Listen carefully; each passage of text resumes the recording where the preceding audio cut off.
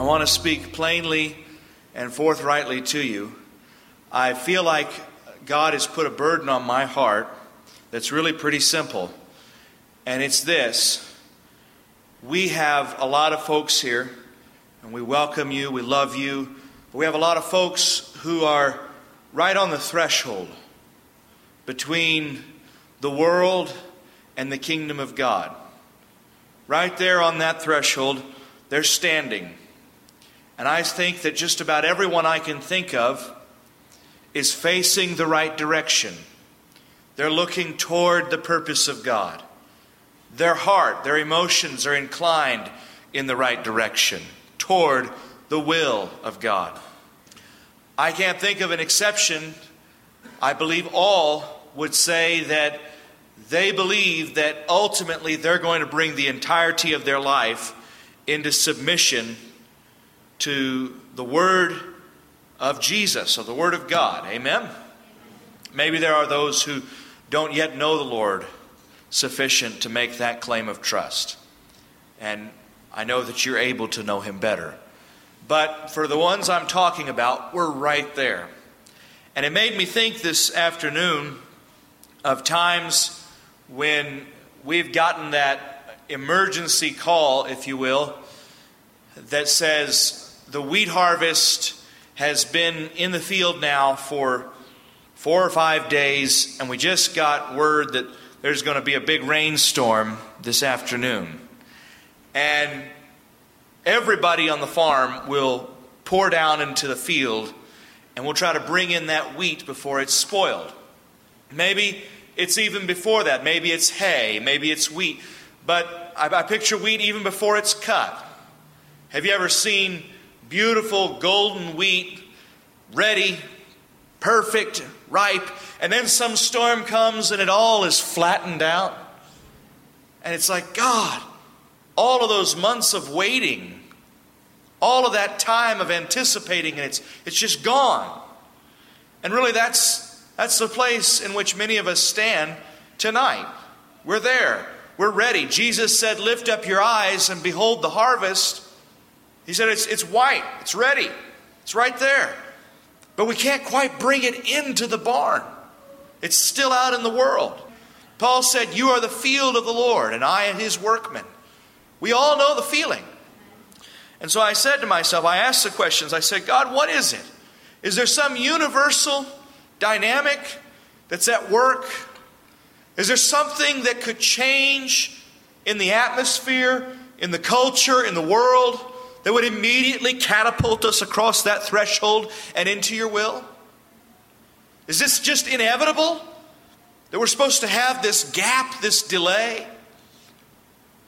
And I think that it all comes down to a simple word, and that word is time. I think that's what it's all about. I think that most people who claim to be living for God, when they begin to move toward this particular barn, they would acknowledge that they want what's inside that refuge. They would acknowledge that they want the character exemplified by those living the life. They want the power visible through the Spirit. They want the joy. They want to be guarded and protected in that barn.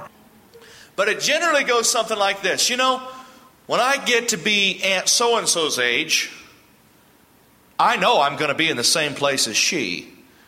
But I just don't think that's where I'm at right now. Ultimately, I'm going to change this about my life, and I'm going to change that. But, you know, I've got time. I'm only 18, 19, early 20s, 30s, early 30s. I mean, I've got time. There's this man whom I love very dearly and care about a lot, who told me recently that he wanted to be baptized in Jesus' name. He told me this about a year ago, actually. And I don't want to press him. I want it to be something coming up, welling up from his own conviction in God. And so I tell him, you tell me when you're ready. And I'm going to keep bringing the Word of God And if you're listening, that word is going to do something in your heart. And you're going to tell me when you feel like you can avoid that next step. So I got a call this week, and he said, I think I want to go ahead and be baptized. And I said, okay. He said, I think that I've picked a special date, the 29th of December. I said, okay. He said, because it's the day before my 90th birthday, and I just think that would be special. Maybe that's real quaint and neat and cute to all of y'all, but I'll tell you, it made my heart palpitate. It made me go, ooh, God, this man doesn't realize what he's talking about. And that's exactly how most of us are living our life. This man's 89 years old. And if baptism is important at all, he better do it now. And if it's not important, why go through the hassle at 89 or 90 at all? But that is exactly the same mindset that is working subconsciously in most of our hearts. If someone were to pin us down, there isn't a little fetish of the world that we wouldn't be willing to give up and say, you know what, I know there's a better way. I know that the more Christian way is such and such. I know that to be obedient to God, I'm eventually going to have to do this or that. Most of us would all say that. We're just not quite there yet. We just came. We're new. Mom and Dad, I don't know how many hours old they were in the Lord, but it wasn't very many when they were out ministering on the streets for the first time. They were just hours old in the Lord. I think they were 6 weeks old in the Lord when they got married. 10 weeks old in the Lord when they got married. Not engaged. They were engaged as soon as they came to God. I don't mean to each other, but I mean to the will of God. 10 weeks they were living for God. Oh, that could never happen here. No, it couldn't. You're right. But the only reason is because of us. There's a lie that the devil is feeding us about the times and the seasons. Thank you, Jesus. I read the story this afternoon of when it found in Daniel, the 2nd chapter, of when King Nebuchadnezzar had a bad dream, and he called his magicians and wise men, quote unquote, into his palace, and he said, tell me the dream I had last night, or else all of you are going to be put to death. Here's the wisest, strongest, mightiest man in all of the world, king of Babylon. And he says, tell me the dream I had last night. And they said, no, Lord. They said, you tell us the dream and we'll tell you the meaning. And he said, no, if you can tell me the meaning, then you can tell me the dream. And they said, there is no king or ruler in any province or kingdom on this planet that has asked such an impossible thing of his magicians. He said, that's fine. You're all going to be torn limb from limb by tomorrow night, this time. And he says, I'm dead serious. That's what he said. He said, I'm serious. If you think I'm kidding, I'm not. I'm serious. You're all going to be torn limb from limb. So about that time the next evening, here come his soldiers. And they're going to tear all these magicians and wise men to pieces. And that's when Daniel hears about it and says, do you think I could talk to the king? And so the ruler of the guard takes Daniel before the king, and Daniel says to Shadrach, Meshach, and Abednego, he says, you be praying while I'm gone. We're on a timetable that isn't set by us. And so he went to the king and he said, my lord king, give me a chance to hear from God. And he went and got on his face and they began to pray. We all know about hearing from God, don't we? What about a timetable like this? We all know about bringing something to a meeting, don't we? What about a timetable like this? This man, as well as all the other hundreds of Chaldeans, are about to be slaughtered. We're about to lose the prophet Daniel. We're about to lose some of the crucial prophecies of the Messiah, of Jesus. We're about to lose the prophecies concerning the end times because none of it's been written yet, and Daniel's about to be killed because God has put him in a crunch. You say, well, God hasn't done it. The king of Babylon has done it. Really? What does he mean when he says be instant, in season and out of season? Redeeming the times, for the days are evil. The evilness of our circumstance demands precise timeliness in obedience to the Spirit. And everything is hinging on His ability to move in the timing that has been set. So he gets down on his face and he begins to pray, and his three other friends are praying. God, the pressure! But this is the kind of man that's going to get the kind of words from God that 3,000 years later we're still going to be living by. And so there on his face, the Lord puts him into a trance. And he dreams Nebuchadnezzar's dream. I don't know about you, but what that makes me think of is when visitors are present, when they come into your midst, prophesy and reveal the secrets of their heart, that they may fall on their face and know that God is among you of a truth. You see, you had just the same sort of timetable before this meeting. So did I. When Jesus was about to be lifted off this earth, you know his disciples asked him that question. And we in our fellowship quote this scripture all the time. They said, Lord, is it at this time? And he's already told them that the end is not given to anyone to know, not even the Son of Man, but only the Father. He didn't even know the end of time. And now they're saying this isn't the end of time, but is this the birth of the kingdom? And he says, it's not given for you to know times or epochs which the Father has fixed by His own authority. The times and seasons are fixed by God's authority. Later in Daniel, the 7th chapter and the 9th, when he's speaking of the Antichrist, what does he tell us? He says he's going to be a man who tries to change times. When he talks about time and a half time, he says in there that he's going to try to alter times. It is the lie. It is the deception. It is the ultimate exertion of our place as God over our own life when we just discern, when we just assert what the times and seasons are for ourselves. But he said this is fixed by the Father's authority. But you just go and wait until you receive power from on high.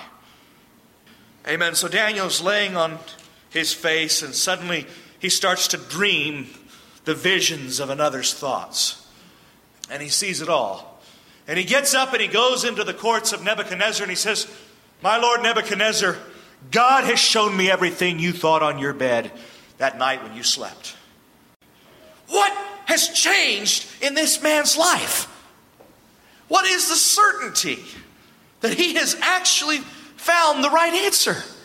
You know what has changed? He has been utterly disabused of any alternative to hearing God in the timing of God. That's what's changed.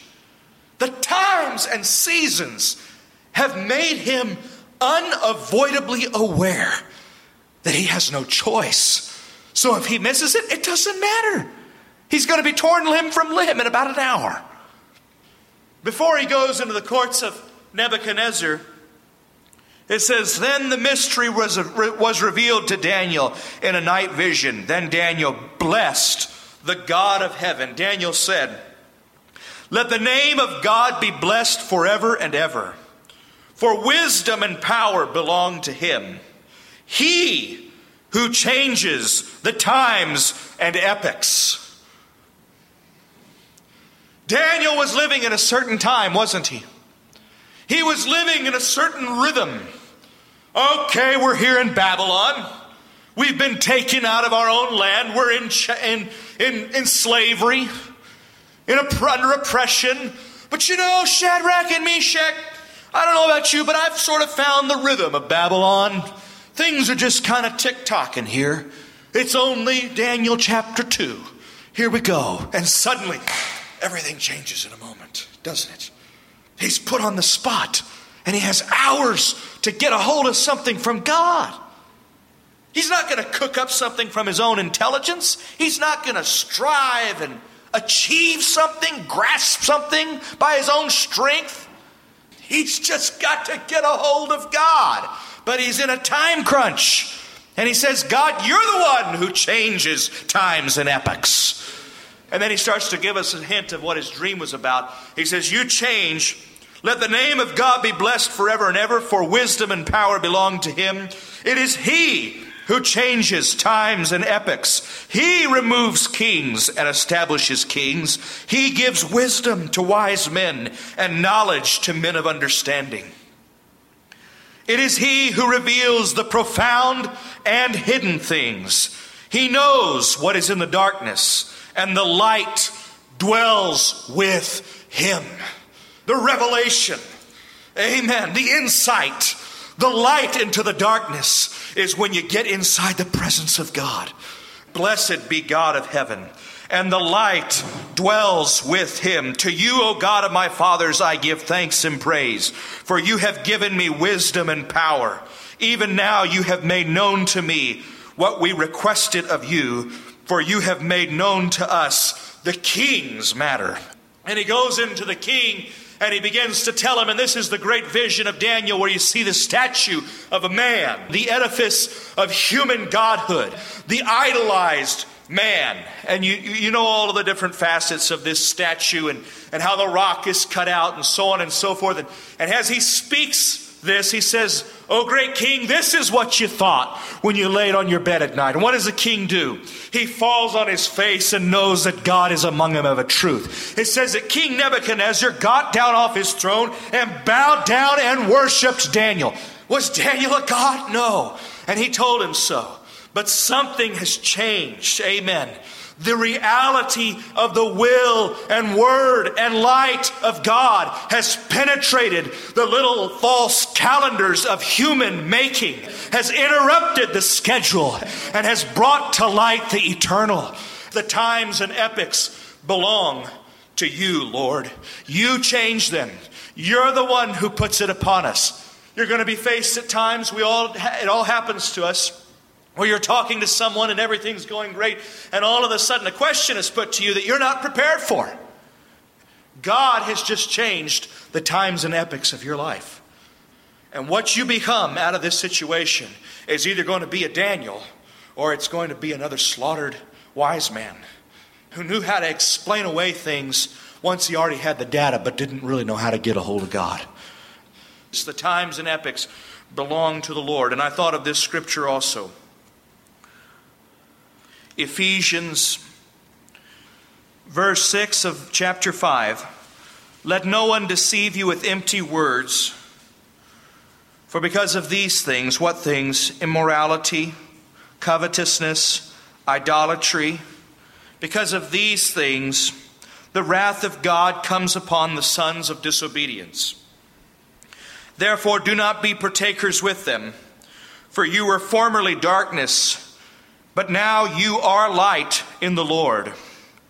Walk as children of the light. My favorite light scripture in the Old Testament is this: Thy word is a lamp unto my feet and a light unto my pathway. I also like where David says, in your light, what? We see light. My favorite light scripture in the New Testament, two of them are both by John. This is the third. The first is, in the beginning was the Word, and the Word was with God, and the Word was God. There was a true light that coming forth, enlightened every man. Amen. And then the other is, if we walk in the light. And he's saying, we are that light. We are the Word become flesh. Jesus was the individual man become flesh. But when God spoke into darkness, when God put his head over that black hole crevice, isn't that what I've been telling you the last couple of weeks? The God who spoke into darkness has spoken into our hearts to bring to light the knowledge of the glory of the face of God. God peered over our black hole and he screamed out into that darkness and said, "Let there be light." That light had come and gone through disobedience back in the first Garden of Eden, hadn't it? Amen. But then there was the darkness of human selfishness, the black hole of human internment, like my dad has always said. Amen. The spiral, the vortex, the bottomless pit of hopelessness. And again, the Spirit of the Lord brooded over the face of the deep. And the Word became flesh. And it shouted into that black hole and said, let there be light. And every time the people wanted to shrink back into their black holes of hopelessness, that Word would shatter the darkness again. And in his light, they would see light. And Peter, he would climb back to the surface and say, where else can we go, Lord? You alone have the words of eternal life. Jesus said, I am the light of the world. But then he said, you are the light of the world. A city that is set upon a hill. No longer this seat, no longer this hole, this crevice. Amen. But now this welling up. Amen. This rise. This high point where heaven and earth can touch. The temple of the Lord. So he says, let no one deceive you with empty words. For because of these things, the wrath of God comes upon the sons of disobedience. Therefore, do not be partakers with them. For you were formerly darkness. He doesn't say you were formerly in darkness. He says you were formerly darkness. Amen? There's a distinction, isn't there? Someone walks into the room and you say, that's darkness. That's a black hole. They're not just in darkness, they are darkness. He says, you were formerly darkness, but now you are not in the light. He says, you are light in the Lord. Walk as children of the light. For the fruit of the light consists in all goodness, righteousness, and truth. Trying to learn. My New American Standard says, trying to learn what pleases the Lord. I love that. Trying to learn. Becoming children of the light is all about trying, isn't it? Trying to learn. It's not about being perfect. If we sin, that's okay. We can walk in the light. The blood can still cleanse us because we're trying to learn. Do not participate in the unfruitful deeds of darkness, but instead even expose them. For it is disgraceful even to speak of the things which are done by them in secret. But all things become visible when they are exposed by the light. For everything that becomes visible is light. Isn't that great? Everything that becomes visible is light. That's an amazing statement, is it not? What did Jesus say in John 3:19? We know it very well, right? They that are of the truth, which is another way of saying of the light. Thy word is a lamp unto my feet and a light unto my pathway. They that are of the truth come into the light, that it may be clearly seen that what's been done has been done in God. That which is visible is of the light. Where the devil is, what did Jesus say of Satan? This is your hour, the hour of... So the hour of the devil is the hour of darkness. It's the hour of the invisible. It's that which the eye cannot see and the ear is closed to. It's that ambiguity. It's the fog. It's the gray. It's the indefinition, the lack of clarity, of sharpness, of distinction. It's all just muddled together. Women and men can't tell each other apart, and good and evil can't tell itself apart, and everything is just kind of muddled together. Well, this lust and love can't tell itself apart, and falsehood and truth, it's hard to tell the difference. It's all just this muddledness. That's darkness. But that which is visible is light. That which is invisible is of the devil. It's his hour. It's the place where he lurks about like a roaring lion, seeking whom he may devour, just on the other side of the tree line, outside of the place of vision, the place of clarity, invisible just behind the fig leaves, lurking, watching, hoping that you'll stumble off the path of the righteous that is like the first gleam of dawn shining ever brighter to the full light of day. Amen. Hoping, the lion is, that you'll slip off that path and just wander a little ways into the shadowy places. Amen. Those shaded areas where it's hard to see the clear distinction. And he'll prance and it'll all be over, breaking your neck in one pounce. That's all it takes. That's all it takes. But that which is visible is of the light. For this reason it says, awake. So how does he jump from light to sleep? Well, you don't sleep except in the dark. Who can have a good night's rest in the light? Take off the blackout shades on your windows. Shake yourself awake. He says, that which is visible is light, and that's what God is wanting to make of you. That word become flesh, that light made visible in the world. So he says, awake, wake up. How do I wake up? What is sleep? Oh, when I fall asleep, I lose my brain. Huh? No, it's there. It's just suspended all of its effort. I lose my strength. No, my muscles all still there. It's just inactive. Sleep is the willful paralysis and suspension of all your faculties. Saying, I can rest. I can take my ease. So it's spoken of all through the Bible, typifying a certain laziness, a certain deafness and deadness to God. You're not a casualty. You're just casual. But be casual long enough and you're going to become a casualty. Sleeping there. The sleeping giant. We know the little adages and all the cliches, right? He's got all of his faculties there. They're just resting. They're just inactive. They're just lying still, cushioned. Well, you're going to smother in those cushions. You're going to suffocate in Delilah's pillow. That's where it happens. That's where you lose everything. And that's self-assurance. I am tired. So he says, awake, sleeper. Awake, sleeper. And rise from the dead. Your sleep is as good as death. But you still have the ability to hear, don't you? Isn't that what we've always said? Isn't that what Jesus means in John 5:25? The day is coming and is when the dead will hear. The day is coming and already is when the dead will hear the voice of the Son of God, and those who hear will live. There's a kind of death that's brought on by our own will. It's sleep.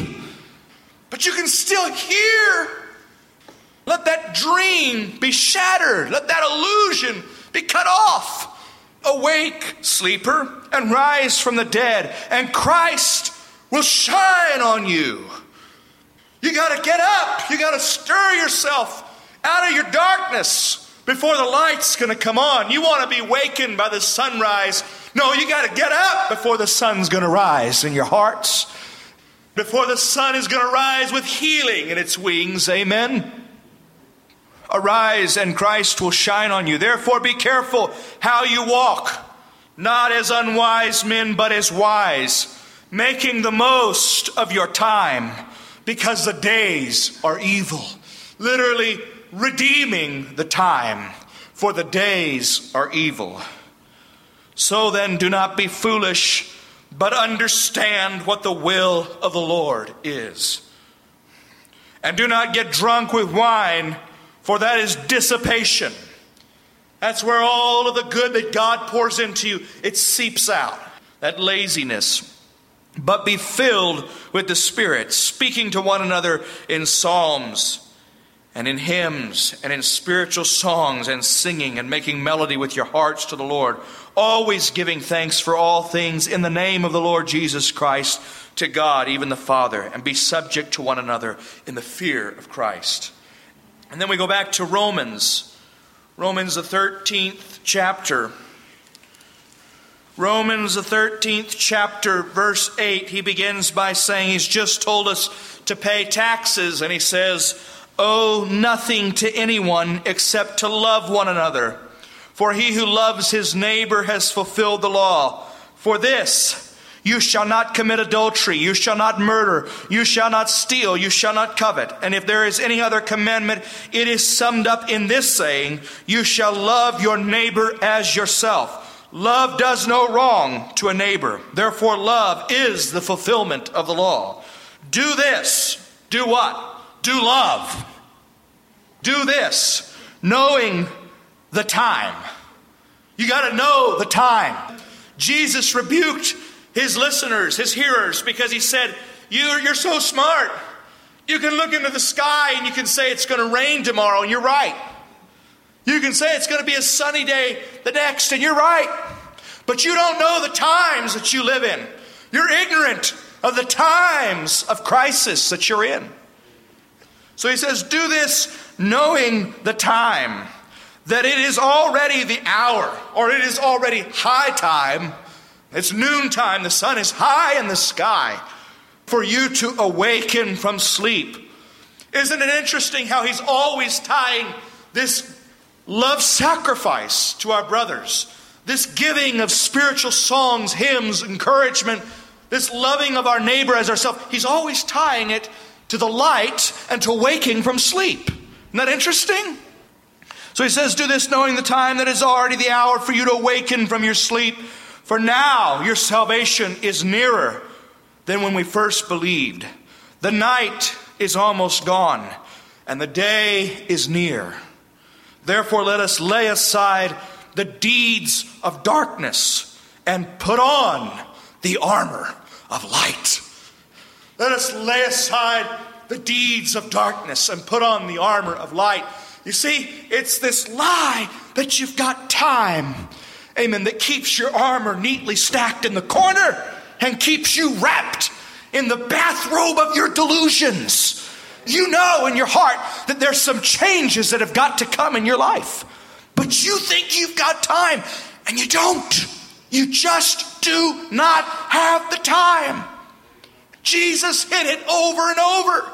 Isn't that what he was addressing when he spoke in Matthew 25, verse 5, all the way through 11 or 12, wherever it is, about the foolish virgins? They squandered their oil, they spent it, and then they said, we'll have time. You go ahead. At midnight it says the master is delaying. And that was the key word. He's delaying. Do not think the Lord is slow concerning his promises, as some count slowness. But what you think is delay is long suffering, not willing that any should perish, but that all should come to repentance. Amen. The dead time is not time to sleep. It's time to repent. Amen. It's time to get your life ready. Amen. So he says of the foolish virgins that they fell asleep, but about midnight there came a shout, and they said, the bridegroom is here. Amen. They were willing to go. They were willing to go to the feast. They wanted to be there. But they didn't have time to get ready when they thought they would. Do you understand that that is a difference between your salvation and your loss of it? Just your perspective of time. You don't have time. Isn't that what Jesus was addressing when he said of the man? He said, oh, great, my barns are full, everything's perfect. At ease, soul, rest, amen. Take your ease. I'm going to have to build bigger ones, but let's have a good night's rest. He said, you fool, this night your soul will be required of you. What, God? Why would you do that? Because you should have known all along that the times and epochs are not in your hand. Amen. David said in Psalms 31 verse 15, I trust in you, O Lord, because all my times are in your hand. And I can't take it into my control. I'm on a timetable invisible to my own perception, but I know it's there. God, am I keeping pace? Am I keeping up? Jesus also in Luke spoke. He said that the slaves were going to become complacent. They saying the master has, again, the word delayed his coming. So he begins to carouse about and beating on each other. But then at midnight, the knock comes and everything is in disarray. You say, well, God wouldn't do that to me. Oh, yes, he would. He did it to the great prophet Daniel. Suddenly out of the middle of nowhere, boom, the times and epochs had changed. And he was forced into a moment of crisis he could not have anticipated. Amen. And he had to get a hold of God for himself, for Shadrach, Meshach, Abednego, and all the others. He had to touch God. What if he had all the debris and clutter and rubbish, amen, of sin and filth in his life? How would he have ever found the faith to access the throne of grace? No, he was instant, in season and out of season, ready to give an answer for the hope that was inside of him. Amen. There's nobody that loves their sin, really. They all want to get rid of it. They just they won't accept the timetable of God, that it is high time and the time is now. Amen. Oh, I don't want to be lying, but I don't think I can do it right now. You better go face that person you lied to and say right to their face, I don't have time. Amen. I don't have time or grace to waste. Please forgive me. This is what happened. Whatever the addiction may be, pornography. Who loves pornography? Who's proud of pornography? Cut it out of your life. There's no time for it. You don't love what it does. You don't love what it does to your perception of other people. That isn't what you love about it. You're owned by it. And if you don't cut it out of your life, when the Lord comes knocking, you're going to miss your entire calling and salvation. Just like that. And nobody will ever know that among all those Chaldeans there died a Daniel. But the Lord will know, and he's going to hold you accountable for the Esau that you became. Esau, there he was, cooking stew. Amen. He sees Jacob cooking stew, and he comes in panting, and he's got to exaggerate everything. He says, I'm about to die. And he just couldn't wait, could he? It was all about timing. He couldn't wait till supper. Amen. He couldn't defer, couldn't put off his appetite. Amen. He had to have it now. Amen. He had to put it to his own lips and gulp it down. And then afterwards, he regretted it, did he not? Time came when he saw his birthright for what it was, but it was late. It was too late. Amen. He wept with bitter tears and sought repentance. Amen. But somebody else was weeping over him too. Jesus was standing on the mount, looking down over him and Jerusalem and all of us who think that the times are in our hands, saying, Jerusalem, Esau, if you had known the time of your visitation, but now your house is left to you desolate because you didn't know the time. Oh God, it doesn't come to us in lifespans. It comes to us in split-second decisions that change the destiny forever of our life. Just like that, and it's over. Just like that, and you're a Daniel. You're a Jacob or an Esau. Just like that. Boom, boom. The times and seasons belong to the Father's authority. What about in Numbers, the 14th chapter? Boy, is that a story. Numbers, the 14th chapter, tells the story that should be the climax of all their 40 years of toil, all their 40 years of wandering. Can you picture this? Oh, we're already saved. We're in the Moses band. Oh, we're already saved. You should see what God did for us in Egypt. Come on, guys. Keep it up. We're good with God. Amen. I've been living for God for 40 years, or whatever the case may be. God has fed us from heaven with manna. God has given us drink from a rock. God has done everything we ever needed. God's forgiven our sins. We're there. We're saved.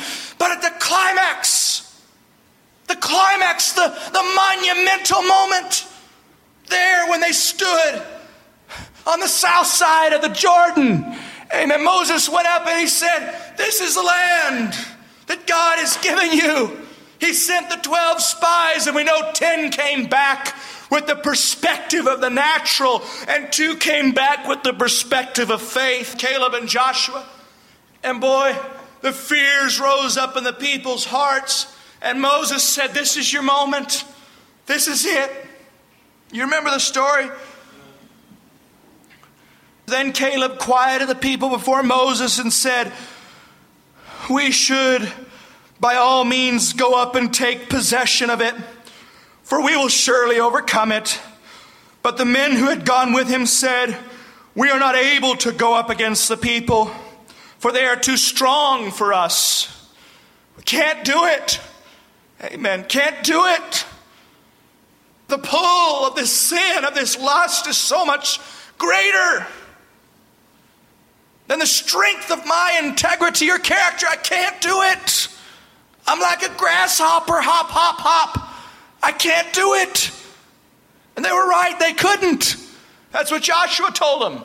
You can't do it, but it can be done, and through you.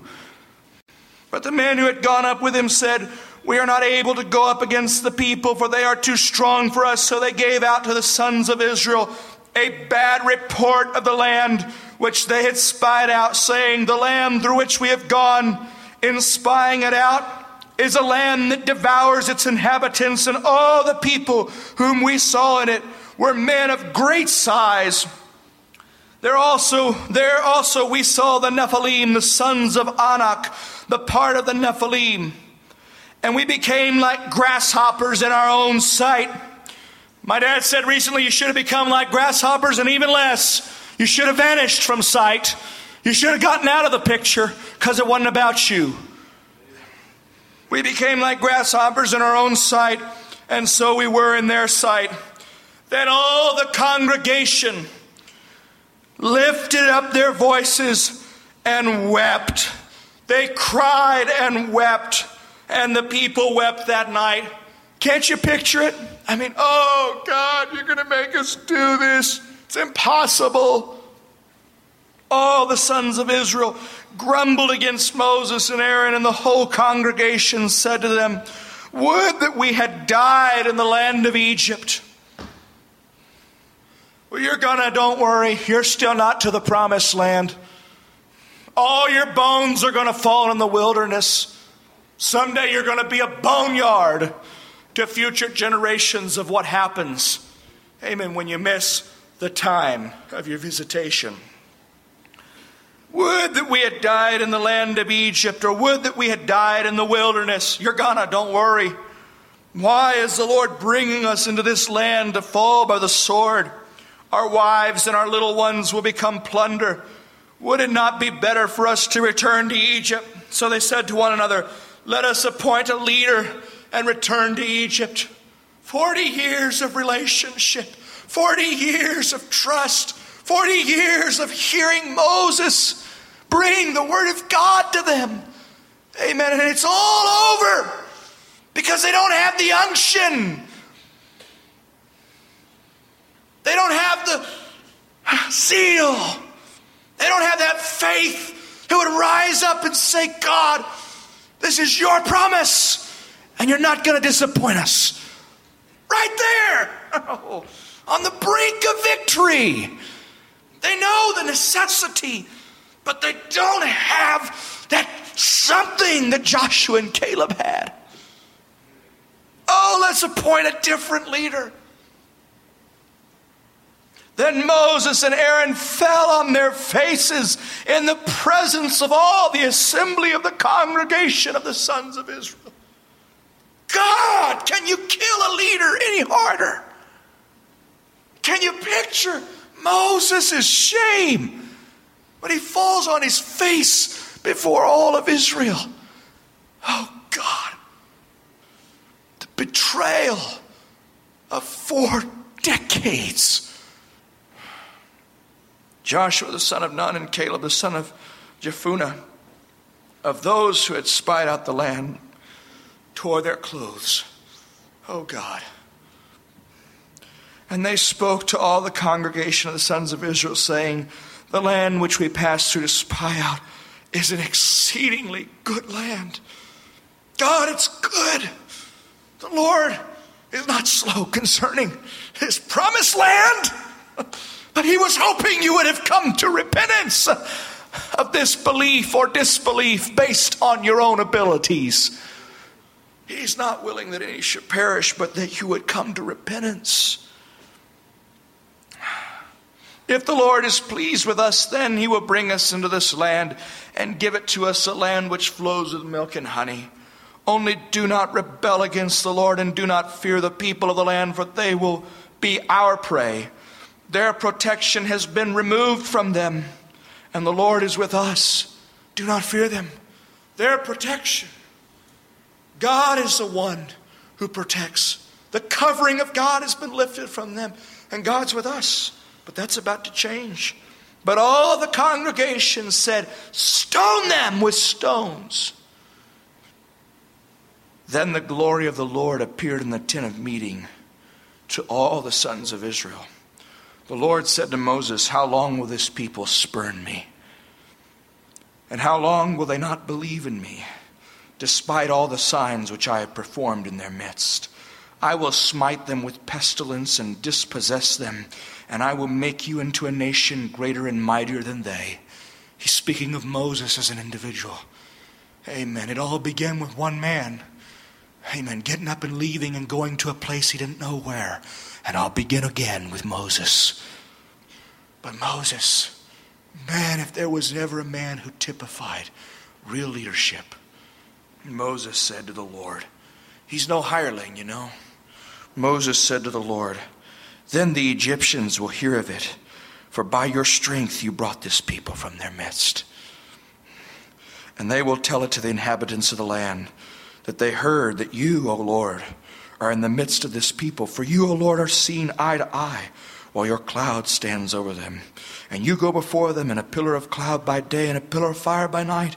Now if you slay this people as one man, then the nations who have heard of your fame will say, because the Lord could not bring this people into the land, which he promised them by oath, therefore he slaughtered them in the wilderness. But now I pray, let the power of the Lord be great, just as you have declared. The Lord is slow to anger and abundant in mercy, forgiving iniquity and transgression. But he will by no means clear the guilty, visiting the iniquity of the fathers on the children to the third and fourth generation. Pardon, I pray, the iniquity of this people. I believe Moses was so completely intertwined and woven. He was a thread in this tapestry. He couldn't extricate himself or his own potential, amen, from that of this people. It was too late, God. We got to come through together or we're not going to come at all. Pardon, I pray, the iniquity of this people according to the greatness of your loving kindness, just as you also have forgiven this people from Egypt even until now. So the Lord said, I have pardoned them according to your word. But indeed, as I live, all the earth will be filled with the glory of the Lord. Surely all the men who have seen my glory and my signs, which I performed in Egypt and in the wilderness, yet have put me to the test these 10 times, and have not listened to my voice, shall by no means see the land which I swore to their fathers, nor shall any of those who spurned me see it. But my servant Caleb, because he has had a different spirit and has followed me fully, I will bring into the land which he entered, and his descendants shall take it by possession. Now the Amalekites and the Canaanites live in the valleys. Turn tomorrow and set out in the wilderness by the way of the Red Sea. Go back to ground zero. Go back to the starting point toward the Red Sea. The Lord spoke to Moses and Aaron, saying, how long shall I hear? And so forth and so forth. Okay, now I want you to jump to verse 39.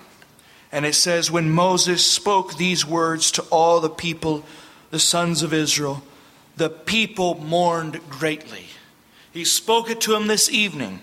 In the morning, however, they rose up early and went up to the ridge of the hill country, saying, here we are.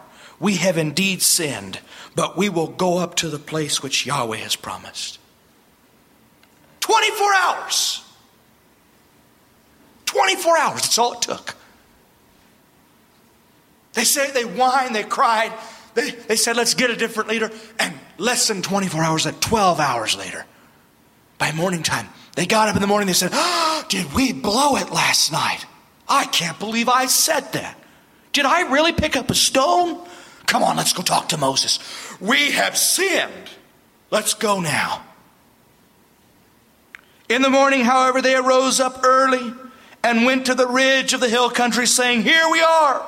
We have indeed sinned, but we will go up now to the place which Yahweh has promised.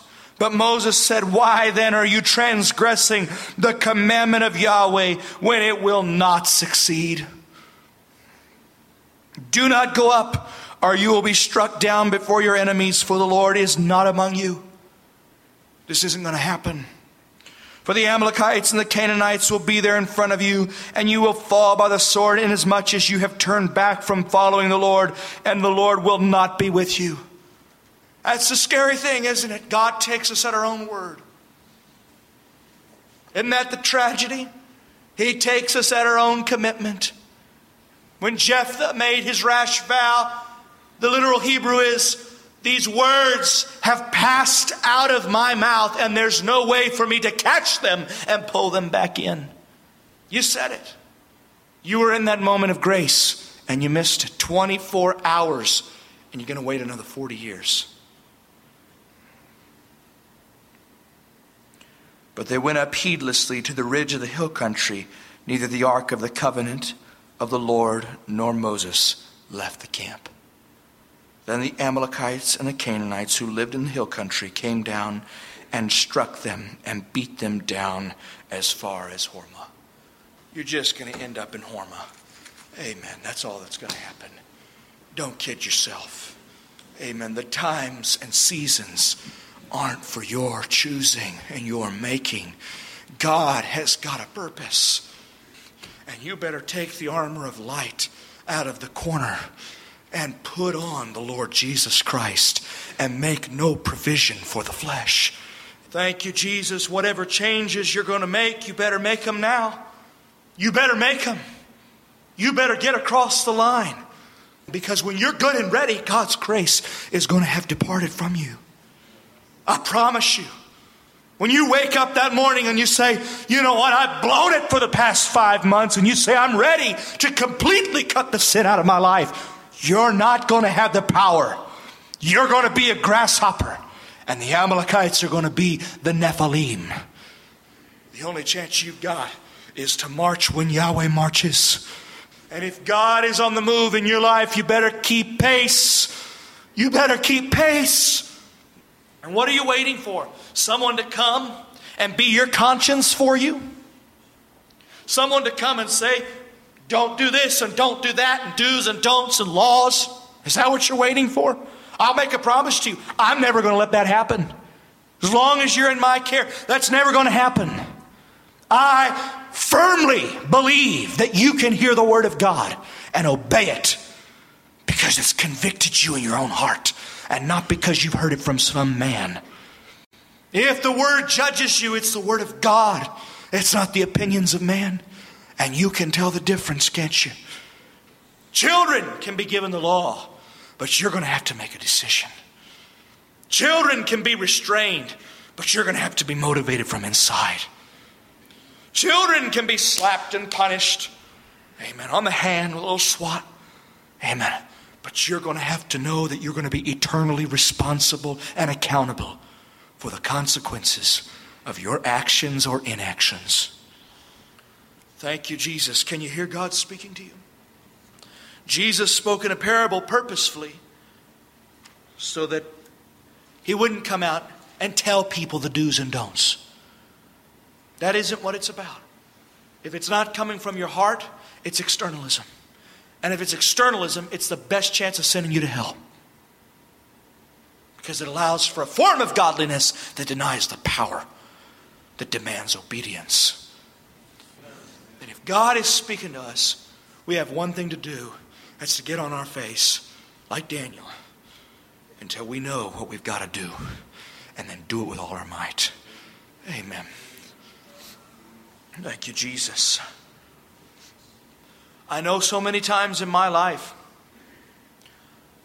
I have been wrestling with things, battling things, whether it be condemnations or temptations or whatever the case may be.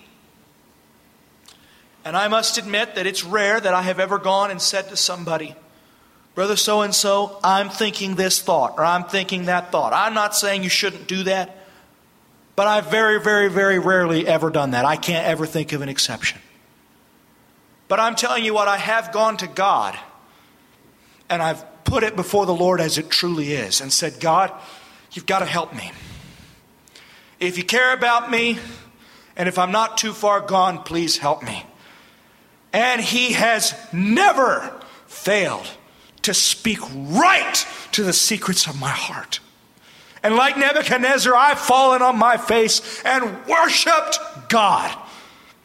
I can't tell you how many times my dad has spoken something in a meeting, in person, over the phone, in time, whatever the case may be, spoken something that was so exactly what God wanted to communicate to my needy heart. And I said, God, you still care. I can do it. Amen. Amen. Some of you want somebody else to become your father in the natural. Jesus said, call no man father. Just like my dad has ministered for years, you want somebody else to fight your battles for you. You want to be able to call and hook up your septic line to the RV dump and download all the trash you've been thinking about and all the things you've been going through, but you don't know what it means to fight for your own soul. My dad told me recently of the scripture, Hebrews 5 and 7, we all know very much. Where else does it speak of Jesus in this way? That he prayed with loud cries and tears to the one who was able to save his soul from death. You got to know that you're on a precipice, that you're walking the rim of the Grand Canyon.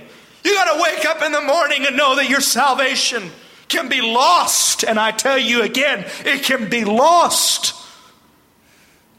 Paul said, I fear lest I who have preached the gospel become a castaway, a reject, a Judas. Amen. And you got to say, God, I'm going to fight for my own soul. And you bring the specifics. You bring the secrets of your heart out. Amen. And then you come into a meeting and you listen differently. And you walk into a conversation and you perceive differently. And God begins to pour his love and encouragement on you. And you feel differently.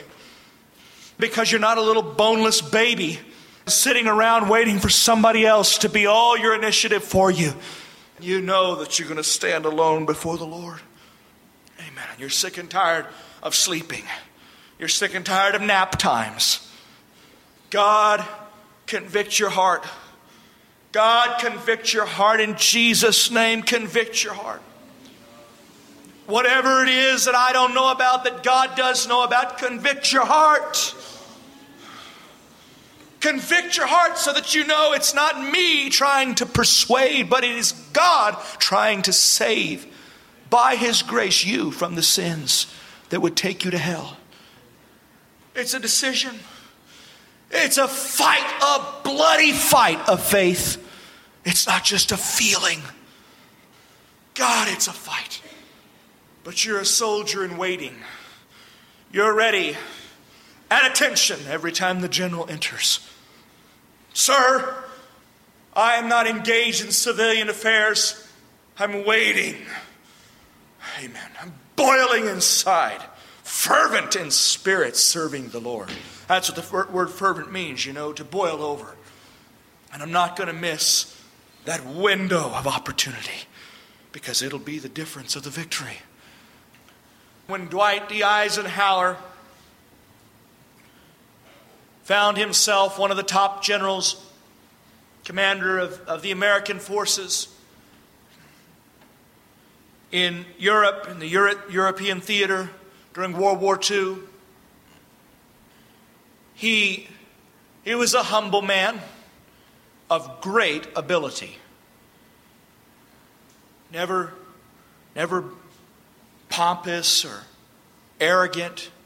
He was raised by a nonviolent family who prayed together on their knees every single morning. Raised in an 800 square foot home. He and 6 brothers, his parents, had to scrap and scrape for everything they had in this world. Made 40 cents a day at a cream factory there in Kansas, in Abilene, Kansas. He was born in Texas, but moved to Abilene, Kansas, when his dad was able to make $35 a month. He had his setbacks, but when his moment came, he knew it. he didn't pretend. He didn't put on airs of false humility and understate his own abilities. He went directly to Winston Churchill. He was far closer a friend of Churchill than he was of Roosevelt. He and Roosevelt actually didn't get along very well sometimes. And he went to Churchill and he said, Churchill, I've got to become commander-in-chief, total commander of all the armed forces. And no man had ever assumed that power. No man had ever assumed such power in the history of the world. And he was probably the humblest man and the most capable man to do it.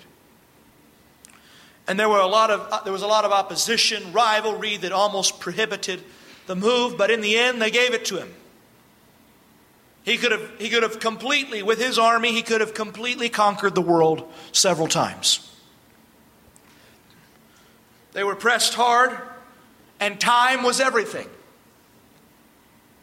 When he finally put together a plan for the Normandy invasion, it would be the largest landmass invasion in the history of the world, before or after. Over 1 million men. And everything had to be perfect. And yet they were planning for a shore and a country that they could not step foot on. And it all came down to June 5th was his objective originally. And his meteorologists kept giving him confusing reports.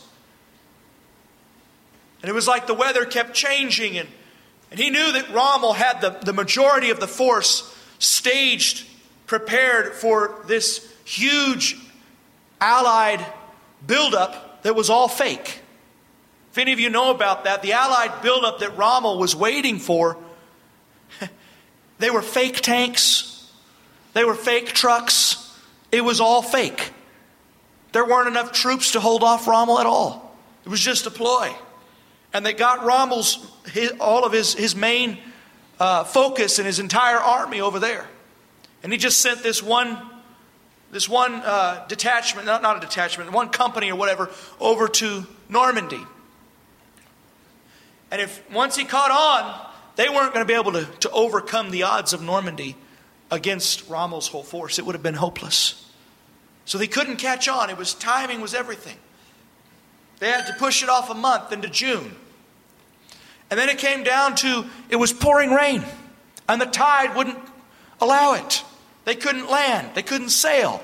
Their boats were horrible. They were brand new ingenuity, products of untested ingenuity. Had all kinds of problems. And they're going to land 1 million men. And it all came down to 1 hour where he's standing there with his commanders. They have 1 hour, 3-hour period where they believed the storm would let up. And the meteorologists have been wrong up until this point. And they're all gathered around. And they know if they go and the squall comes in, it's over. They've blown their whole cover and their big plan is shot.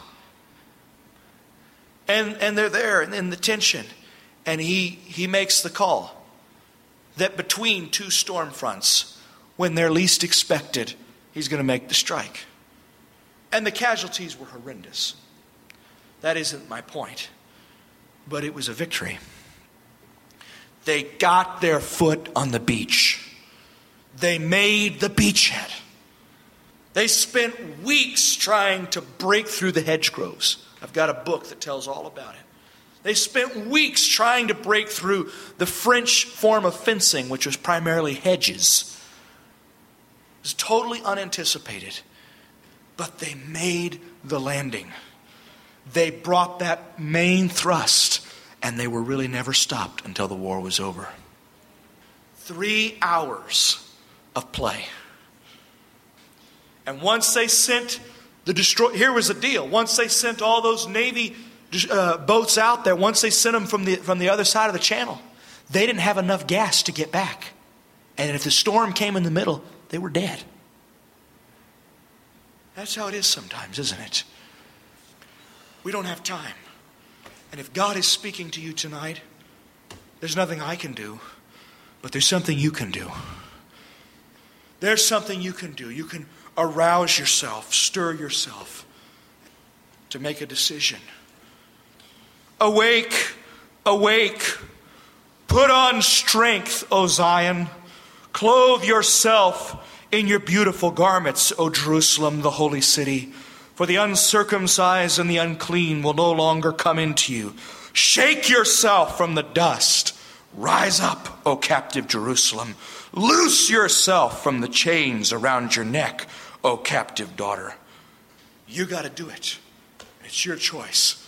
Awake. Put on the Lord Jesus Christ. Amen. Isn't that what he said? Wait until you be endued with power from on high. That's when you're ready for the times and epochs outside of your own ability, planning, or schedule. The hands of the clock keep warning of moments that do not last.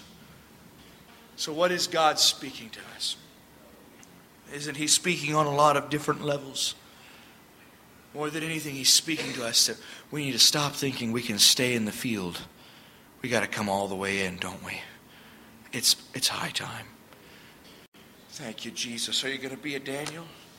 Nobody will ever know if you don't know the time of your visitation. You'll just be another casualty of the Chaldeans. Casualty of the casual. The pages of time are turning as moments and days go by. So many people are learning the unchangeable lessons of life. The hands of the clock keep warning of moments that do not last, of mercies new this morning, which tomorrow shall make the past. Plow under with joy your fruit of tears. Fully live the twilight season. Let mercy give back the wasted years and every choice the worm has eaten. The timeless word can still be heard above the noise of your life, and the clock will stop, and the angels watch the battle between love and strife. God's speaking to us, isn't he? Why don't we all just bow our heads right now? Thank you, Jesus. This is a moment with God. Thank you, Jesus. It is for me as well as for anybody. Don't think that I stand above this word. God's speaking to me. God is speaking to me. God, help us. Disabuse us of our own abilities, for good or for bad. Those that invoke false courage and those that invoke false fear. Amen. It's by you and you alone that we can do all things. Apart from you, we can do nothing, but we can do all things through Christ, who empowers, encourages, and strengthens us. Please help us, God, to know the times that we live in, to know the seasons that you've placed us in, to shake ourselves, to awake, and to put on strength, the strength that alone comes from your presence. To be like Daniel and access the revelations of secret in your presence, God. Don't let us become a casualty of the casual. Don't let us become another wise men who didn't know the time. Don't let us miss the moment of our visitation. Don't let us become a Saul. Don't let us become an Esau who came to the revelation of the importance of his own gift and your blessing, but it was too late. Who came to a willingness to change, but it was without grace. Don't let us become like Israel, who at the climax moment, the moment of truth, waited 24 hours only to miss your grace and fall. A testimony of the unbelieving in the wilderness. God, please help us. In Jesus' name, please help us to see the sins in our life. Please help us to see those entanglements, those delusions, those lies that say we have time, and deal with them with finality and speed, with zeal and promptness, God. Thank you, Jesus. Don't let it be said that summer has come and harvest has passed and we're still unsaved, God. We want to come in to the sanctuary. We want to come into the refuge. We want to be part of the harvest. We want to be sheaves that you bring. God help us, God help us, God help us. Alert us, God. Stir us, God. In Jesus' name, in Jesus' name, in Jesus' name. Create in me a clean heart, O God, and renew a right spirit within me. Cast me not away from your presence, O Lord. Take not thy Holy Spirit from me. Restore unto me the joy of my salvation. Amen. And he says, then I will teach sinners, transgressors your ways, and sinners will be converted to you. When you renew in me a right spirit, when you bring your Holy Ghost back in my life, when the joy returns, then I will teach transgressors your ways, and sinners will be converted to you. The breakthrough is going to come. The victory's waiting. Amen. God, just clean us out and make us usable vessels.